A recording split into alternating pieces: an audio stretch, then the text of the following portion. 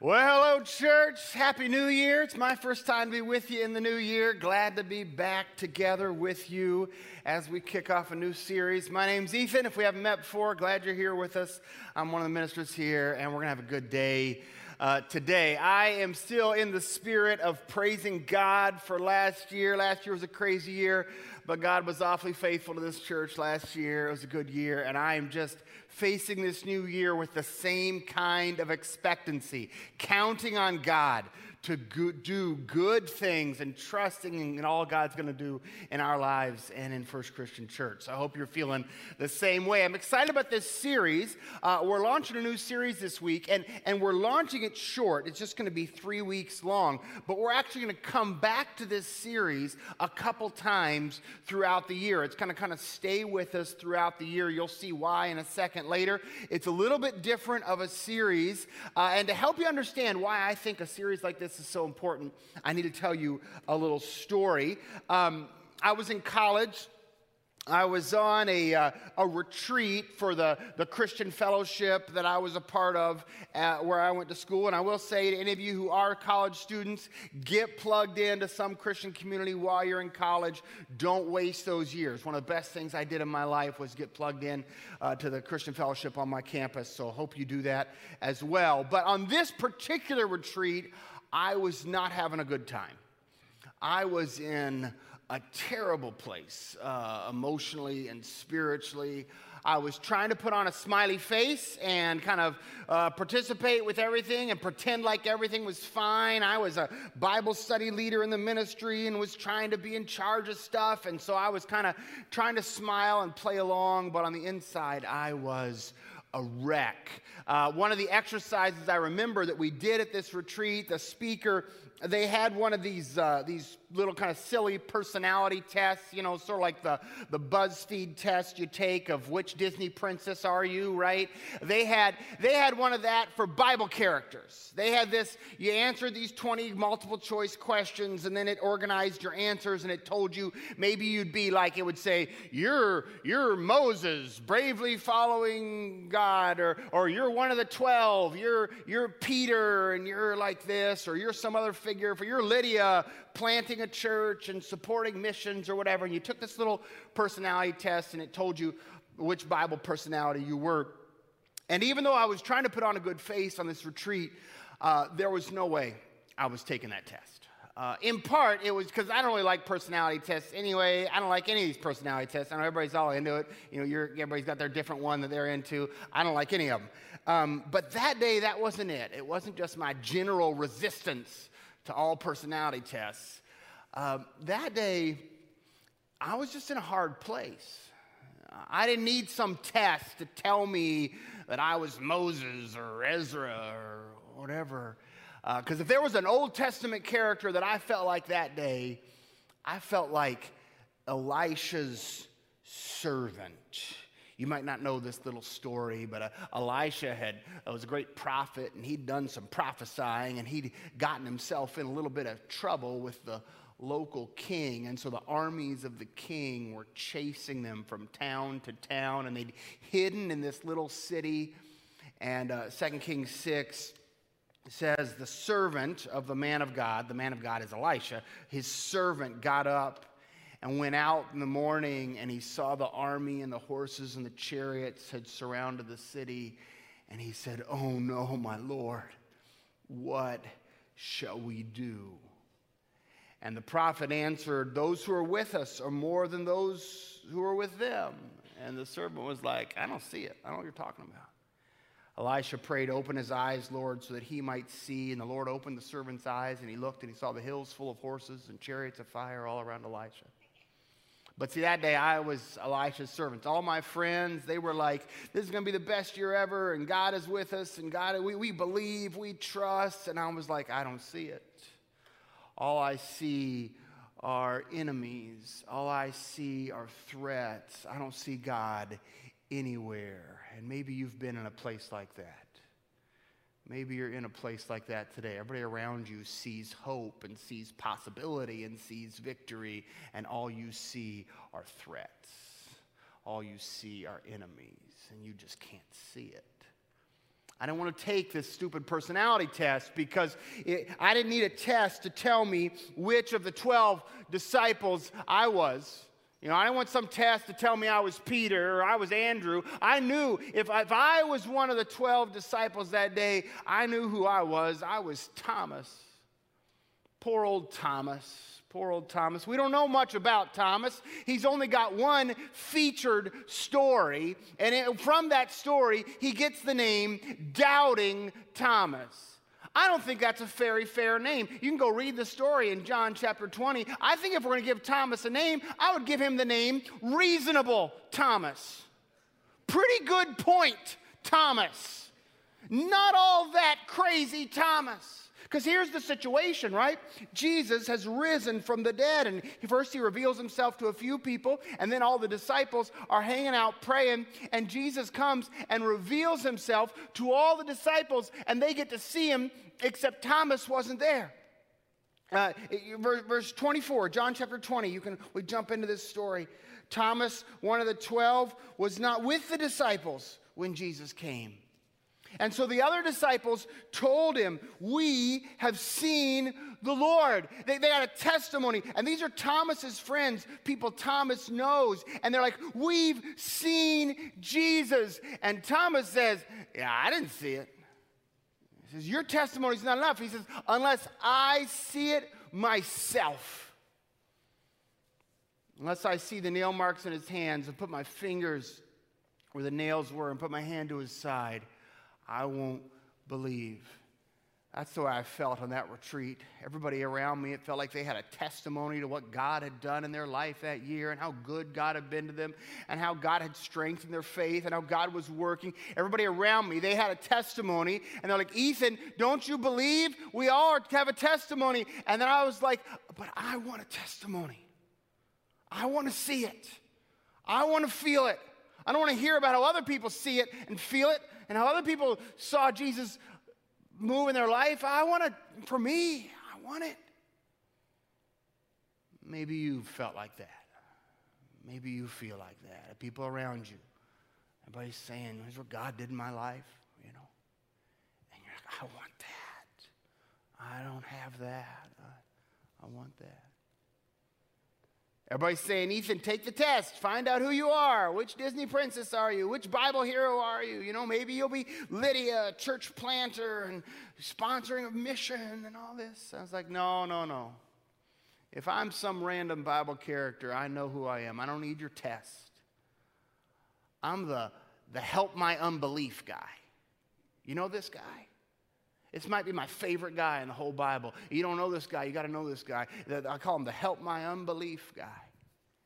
This story, Gospel of Mark tells it. Jesus has been up what we call the Mount of Transfiguration, and James and Peter and John have been with him, and he's been revealed in all his glory, and they're just starting to figure out who he is. They're like, oh my goodness, we think you're the Son of God. And he's like, yeah, don't tell anybody, but you're starting to catch on, and it's a big deal. And they go back down the mountain, and they meet a father and a son, and the son has a demon, and Jesus' other disciples have been trying to heal the son, and they just can't do it, and they're kind of stumped, they don't know what to do, and they come over to Jesus, and like, we can't heal this kid, and we're doing the stuff you taught us, and it's not working, and Jesus is like, okay, I'll handle it, and he steps into the situation, and we pick up the story in Mark 9, verse 20, and they bring the boy to Jesus, and when the spirit saw Jesus, it threw the boy into a convulsion. He fell to the ground, rolled around, foaming at the mouth. Jesus asked the boy's father, how long has he been like this? And he says, you pay attention to this answer. He says, from childhood, it's often thrown him into the fire or the water to kill him. But if you can do anything, take pity on us and help us. You hear that if? That's a big if there, right? You know, if you can. I mean, we're not expecting much, Jesus. We're not counting on you really, Jesus. But I suppose if you've got something, you could do something. That'd be okay. Your disciples tried and they couldn't do anything. But I guess if you could do something, that'd be something.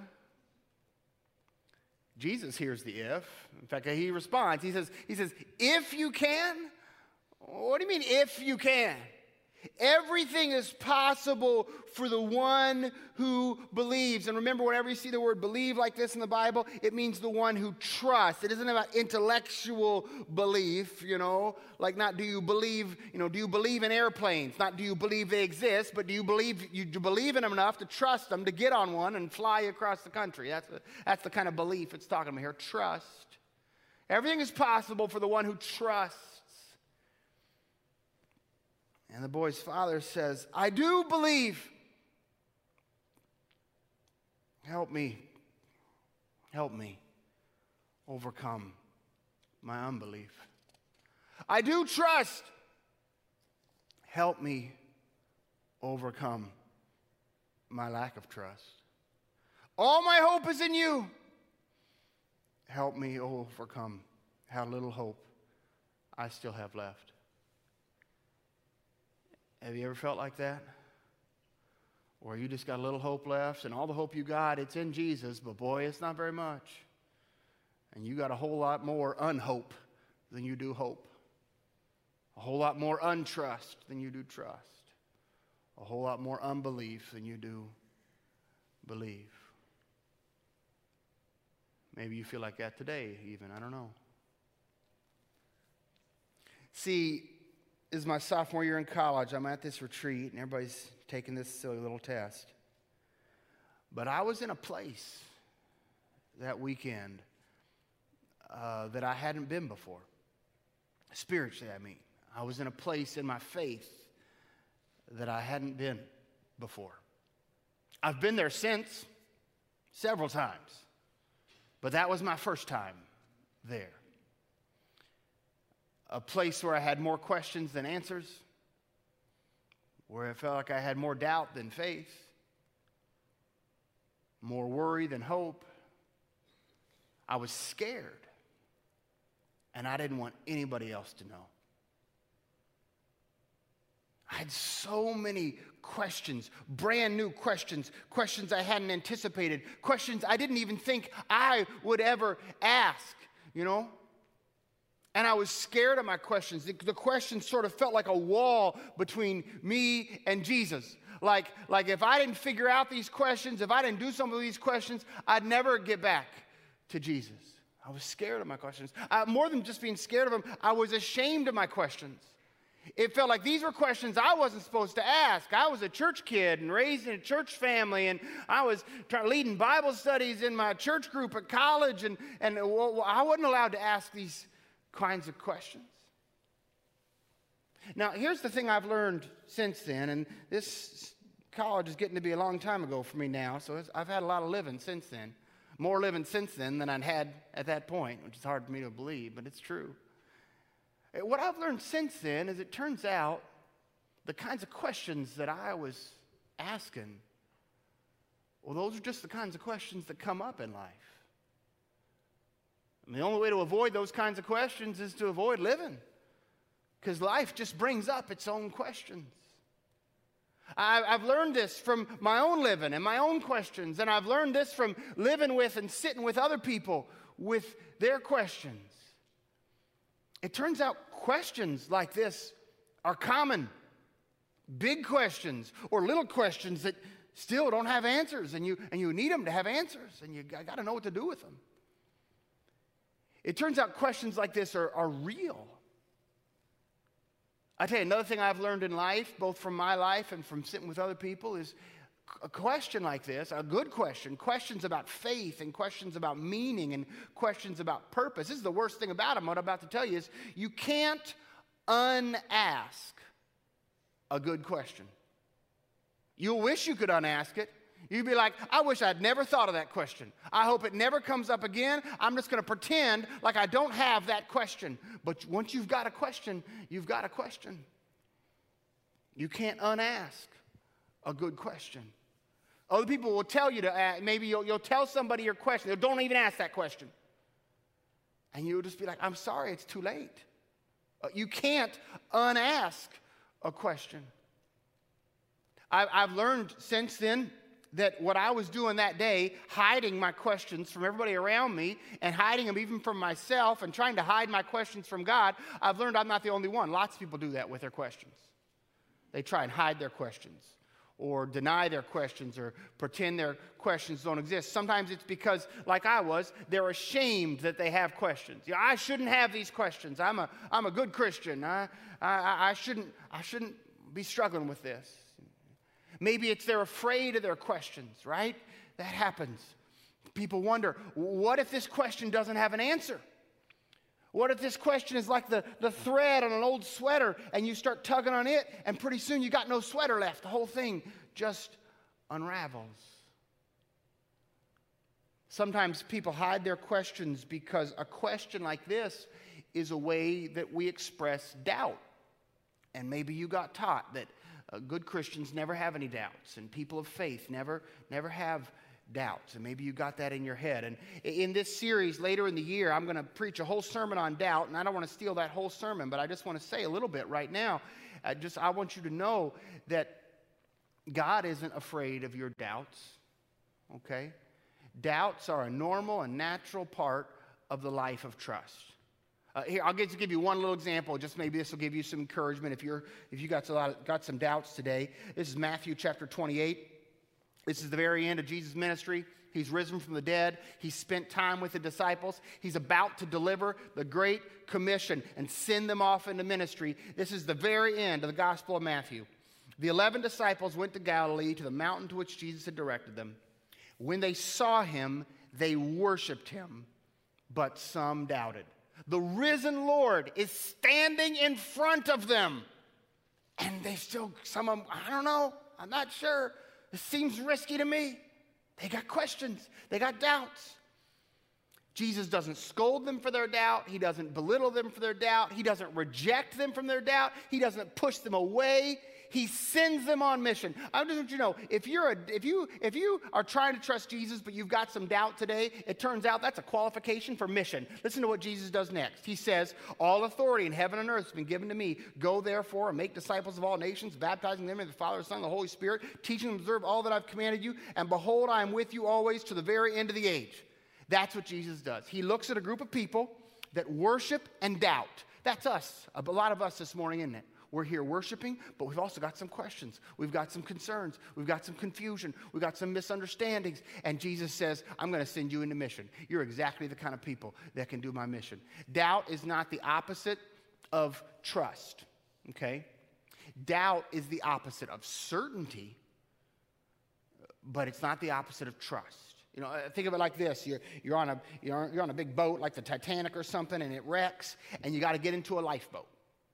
And you see that little tiny lifeboat, and they say, all right, 20 of you get into that lifeboat. And you're like, I don't think that's going to hold 20 people. And they'll say, it will. You get in there, 20 of you get in there, you'll be fine. And you get in the lifeboat, and you're sitting there floating, and you're like, I don't know. I don't think they inspected these lifeboats, and I don't think it's going to hold. And that wood looks rotten to me. Those are doubts about the lifeboat. And those doubts have no effect on whether that lifeboat sinks or floats, okay? How do I know you trust the lifeboat? Because you're in it. See, to trust is not the opposite of doubt. To trust is to depend on something, to put your life into someone's hands. That's to trust. You may still have doubts, like I don't even know, I'm worried, but I'm giving, Jesus, I'm going to put all my eggs in your basket. I'm a little worried about that basket, but you get all the eggs. All my eggs are in your basket. That's trust, while doubt. Trust and doubt are not opposites. And one of the ways, I guess what I'm saying, maybe the reason I'm talking about doubt, is because one of the ways doubt sometimes gets expressed in our life is with these big questions. With these big questions. Good questions. Real questions. Questions that once you ask them, you can't unask them. You can't just shove them down. You might try, but that won't be any good for you. And the other thing I want you to know is that these are inevitable questions, okay? I'm not saying not everybody is going to ask every question, but everybody will eventually have questions about faith and life. Like that retreat I was on in college, a big part of the reason that my faith was a wreck right then was that just 6 weeks prior, I had gone to the funeral for my grandmother. Some of you knew my grandmother, Gail Phillips. She passed away from cancer when I was in college. Well, I had prayed for my grandmother's recovery like I had never prayed before in my life. Multiple times a day, on my knees, begging God to save my grandmother. And I prayed with confidence. In fact, I just was so sure that my grandmother was going to be healed in this life. And then she wasn't. And all of a sudden, I had a question. I had a question I'd never had before. God, where were you? God, why didn't you heal my grandmother? See, I'm just saying, you live long enough, you're going to have questions that just happen. They just emerge, and you can't unask a question once you've asked it. Six months ago, something like that, a woman came up to me, told me the story of her life. It was a story of great suffering. And she asked me this question. She said, how can I trust God for my future when this is what God has allowed in my past? That's a good question. And I want you to know that's actually a question God blesses. We're going to talk about that eventually. See, you can't unask a question like that once it occurs to you. Or a student grows up in the church and asks me, how can I trust that the Bible, which claims to be this holy book, is different from all the other religions who all have their holy book? How do I know this holy book is different than that holy book? Well, that's a good question. And once you've asked that question, you can't unask that question, you know? Well, how do I know the difference? Or a teenager who's got access to Google asks me this question. I found a website that says the Bible was made up, and we can't know what the actual Bible said. It's been so long, how can we know what the Bible actually said and whether the people who wrote it knew what they were talking about? Well, that's a good question. It deserves a good answer. A really good question, right? We don't figure out the answer to that question, we don't have very much to say, do we? And we could go on and on, whether it's through life or suffering or study or just one day you're in the shower and all of a sudden it pops in your head and you've got a question. A real question. A question you can't unask. And here's what I know from experience. Sometimes, if it's the right question, if it's a good enough question and a tough enough question, it will scare the pants off you. Questions like this can be scary. Sometimes we get afraid of our questions, you know. We think this question is a threat to our faith. We think that. But I guess what I want you to know is I actually believe questions like this are a gift to our faith. And that a question like this, if you let God work through it, your faith will emerge stronger, more steadfast, and more reliable, and less fragile than it was to begin with. That's what I think. Now, don't get me wrong, questions dealt with poorly can be a threat to your faith. If you pretend the question doesn't exist and just shove it down, it will gnaw away at you because you can't unask a good question. It will gnaw away at you. Or if you just decide, I know people who do this sometimes, like, well, man, I got this really good question, and I can't figure out the answer. I guess there must be no answer. I guess the whole thing's just hooey. No, that's just lazy.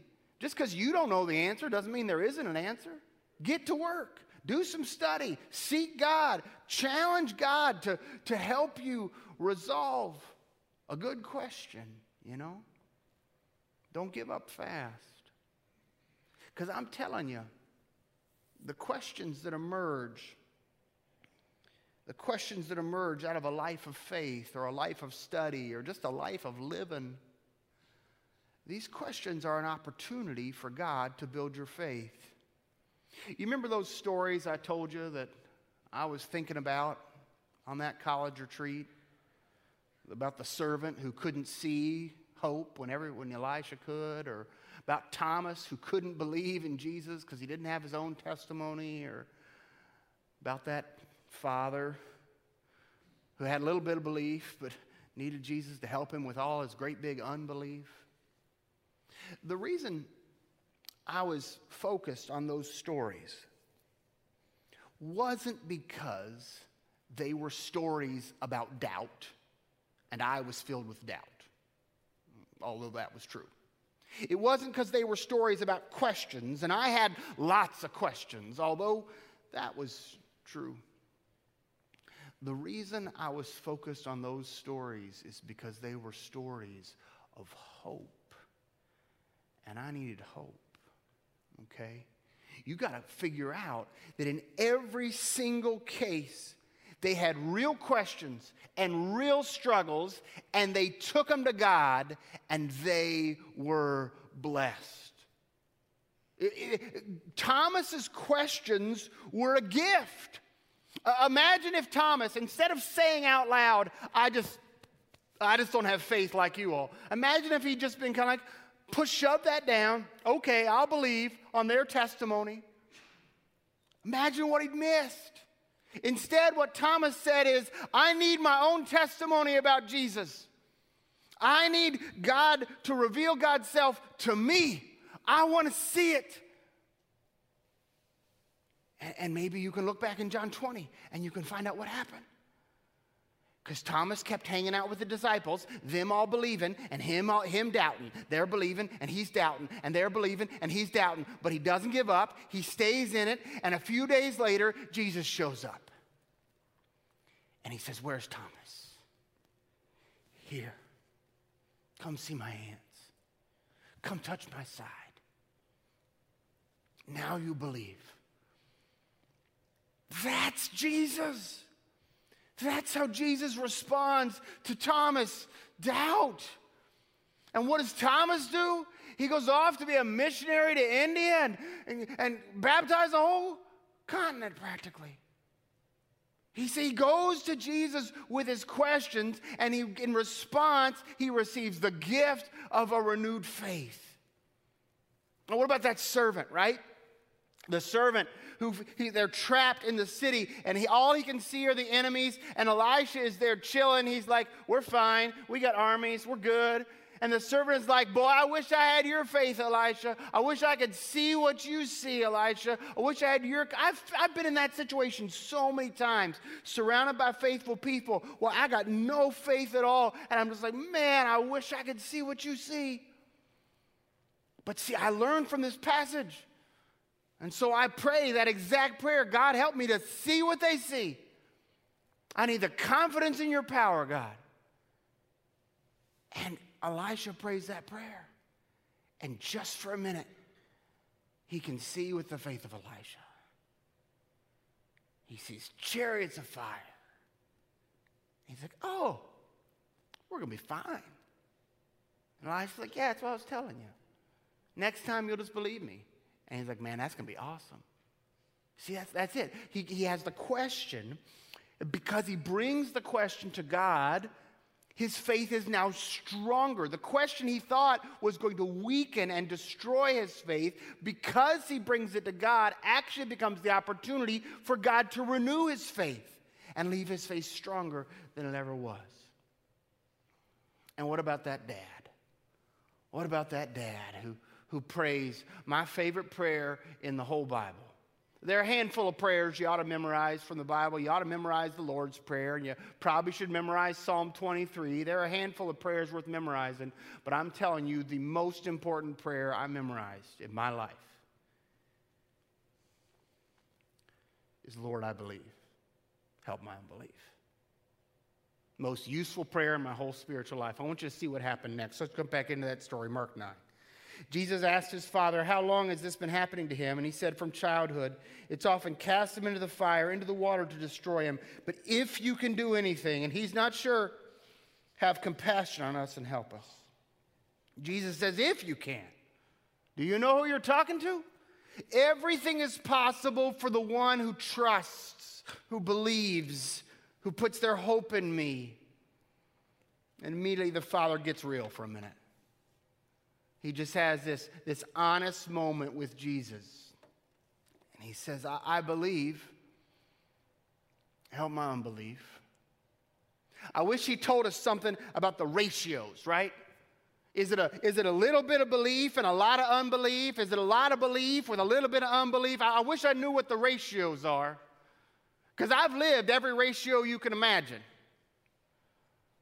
I like to think it's a little bit of belief and a lot of unbelief. He says, I don't know, Jesus. I just got this tiny bit of trust that you can do something and a whole lot of skepticism. That's what I got. Could you please help me? He goes to Jesus with that prayer. And some of you today, you've got it in your heads that if you go to God with that prayer, that you'll be met with Jesus' rejection or met with Jesus' scorn. Come back when you've got more faith. Come back when there's none of this mixture with unbelief. Come back when you're solid. But that's not what Jesus does at all. He sees the crowd running together. He rebukes the unclean spirit. He says, you mute and deaf spirit, I command you, come out of him, never enter him again. After crying out and convulsing him terribly, it came out, and the boy was like a corpse, so that most of them said he is dead. Jesus took him by the hand and lifted him up, and he arose. The Father is honest with his questions, and Jesus is generous with his love. Hear that a couple times. The Father is honest with his questions, and Jesus is generous with his love. The Father is honest with his questions, and Jesus is generous with his love. I just want to give you my testimony. That has been my reliable experience of God. That when I am honest with my questions, my God is generous with his love. I hope some of you out there right now, when you hear my testimony, I hope some of you believe my testimony. But I hope some of you are like Thomas. I hope some of you are like, I don't want to hear your testimony. I want to hear it for myself. Great. You try it. I dare you. Tell God your questions. And you wait to find out how generous God will be with God's love. Sometimes that journey is long and it's painful. I've times taken God's to questions for months, trusting in the generosity of his love. And this is my prayer. I'm telling you, memorize this prayer. It's a good one. Lord, I believe. Help my unbelief. I got this tiny little bit of trust, but the little bit of trust I have, I'm putting it all on you, Jesus. So what we're doing in this series is we're inviting good questions. The kinds of questions that come up in life. We're kicking off the series the next 2 weeks talking about questions people often have about the Bible. The first 2 weeks of the series are going to be driven by questions that I've had in my life of faith, but also some of the most common ones that I get from people in ministry. How can I really trust the Bible? That's where we're going to start these next 2 weeks. But then we're going to take a break. And the reason we're going to take a break is because the rest of the series is going to be driven by your questions. We really mean it when we say, glad you asked. I want to know, what are the questions right now that are standing between you and a life of deeper faith that you would like to bring before God? I'm not saying we'll get the answers in one sermon, but we'll work through them and we'll talk about them because we've got questions and our God is glad we've got them. Because what our God knows is what I can testify to, that when you take your questions to God, that is the path toward a stronger faith, not a weaker one. That's what I know. So you could actually get started today. You've got the connection cards. You could write a question down on the connection card. There's no way we'll be able to deal with every question that gets submitted. We're going to get a ton submitted, but we'll kind of look for what are the themes, and we'll try and address as many as we can. So if you've got a question you'd like us to address in this series, I had somebody come up to me after last service. They said, Ethan, I wrote a question down. It's not my question. I wrote it down because it's the question my grandson keeps asking me. My grandson is struggling with his faith, and he's not even sure he believes anymore, and he keeps asking me this one question, and I don't know the answer, so I wrote it down. Maybe that's the question. Maybe you're going to write down a question that kind of isn't your question, but it's one you're getting asked. I don't know, but maybe it is your question. It's the question that right now stands between you and a stronger, deeper, more reliable faith. Maybe it's a question that's been inspired by your study. You know, you've learned something, and I don't even know. And okay, great, write that down. Maybe it's been inspired by life. Maybe you've suffered. A lot of our questions flow out of suffering because there's a lot of suffering in the world. It makes us wonder, what's God up to? What's going on? Maybe you've got questions related to that. You can start today, write them down on the comment card. I hope you will do that. That's a great way. And then several times throughout the year, we'll have I'll kind of remind you that we're doing this and kind of call for questions again. But right now, I want to end back with this prayer. a prayer that, like I said, there are lots of good prayers in the Bible, and I hope you learned a bunch of them, but if you need a prayer to get started on, you learn this one. Lord, I believe. Help my unbelief.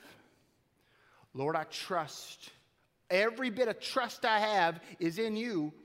There's just not very much of it. Would you please help all the ways I'm struggling to trust? Lord, I hope, but I don't hope confidently. Would you help the places where I lack hope? I'm just telling you, if you just learn to pray that prayer, God loves to answer that prayer. And maybe that could just be how you get started. If you've got questions, you write them down on that card. I think of this as a spiritual way. It's a way for you to say, and if you'd rather, maybe you don't want me to preach about it. Maybe you want to meet and have breakfast and talk about it. Okay, write that down on the card too, or track me down. Let's get together. But bring your questions to God. Don't hide them. That won't help. You can't unask a question like this. Don't ignore them or pretend like don't give up and now there's no answer. I guess I should just walk away. Don't be ashamed of your questions. Life leads to questions. Everybody has them. We just don't all admit we have them. Just learn the prayer. That's how you get started with a question. You learn this prayer. Lord, I believe. Help my unbelief. Let me pray for you, and maybe we can pray that together right now. God, would you just hear the prayer of our hearts? God, we trust you, but there are gaps in our trust. Would you please help those? God, we put our hope in you, but we lose confidence in our hope. Would you please give us hope? God, we believe in you. Would you please help our unbelief? Oh, merciful God, like you did with the Father, when we come to you with our questions, would you please respond to us with your love? We just right this minute, we read all these texts, we see what you did to Thomas, and we see how you were faithful to the servant, and see how you were we could so many more we could look out throughout Scripture that came to you with their questions, and you responded with your love. And we're just asking, would you do that for us right now? I pray for the people right now who maybe didn't even know they had a question, but all of a sudden now it's popped in their head and they can't get rid of it. Would you just be faithful to them, God, right now in this time, and respond with their love? Lord, we believe. Help our unbelief. We pray this in Jesus' name. Amen.